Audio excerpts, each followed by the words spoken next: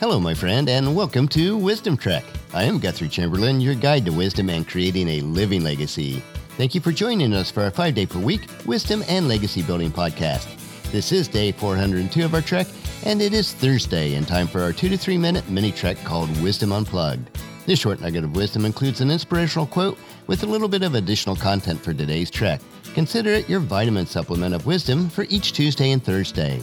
So let's jump right in with today's nugget. This quote is from Jonathan Swift, who tells us, "A wise man is never less alone than when he is alone." A sign of a truly wise person is that they are very comfortable with being alone. They are able to use this time for reflection, meditation, and prayer. This is a time away from the noise and the distractions of the world and enter a world of solitude.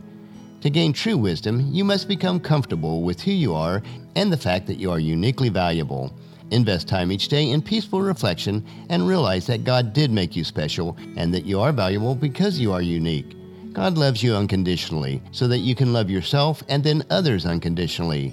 When you gain this realization, it is then that you'll have the wisdom and strength to have a significant and positive impact on the lives of others. Never underestimate your impact on others because your impact will ripple throughout eternity. The Wisdom Nugget for today's trek is available at wisdom-trek.com.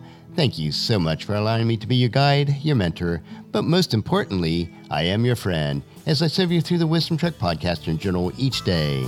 As we take this trek of life together, let us always live abundantly, love unconditionally, listen intentionally, learn continuously, lend to others generously, lead with integrity, and leave a living legacy each day.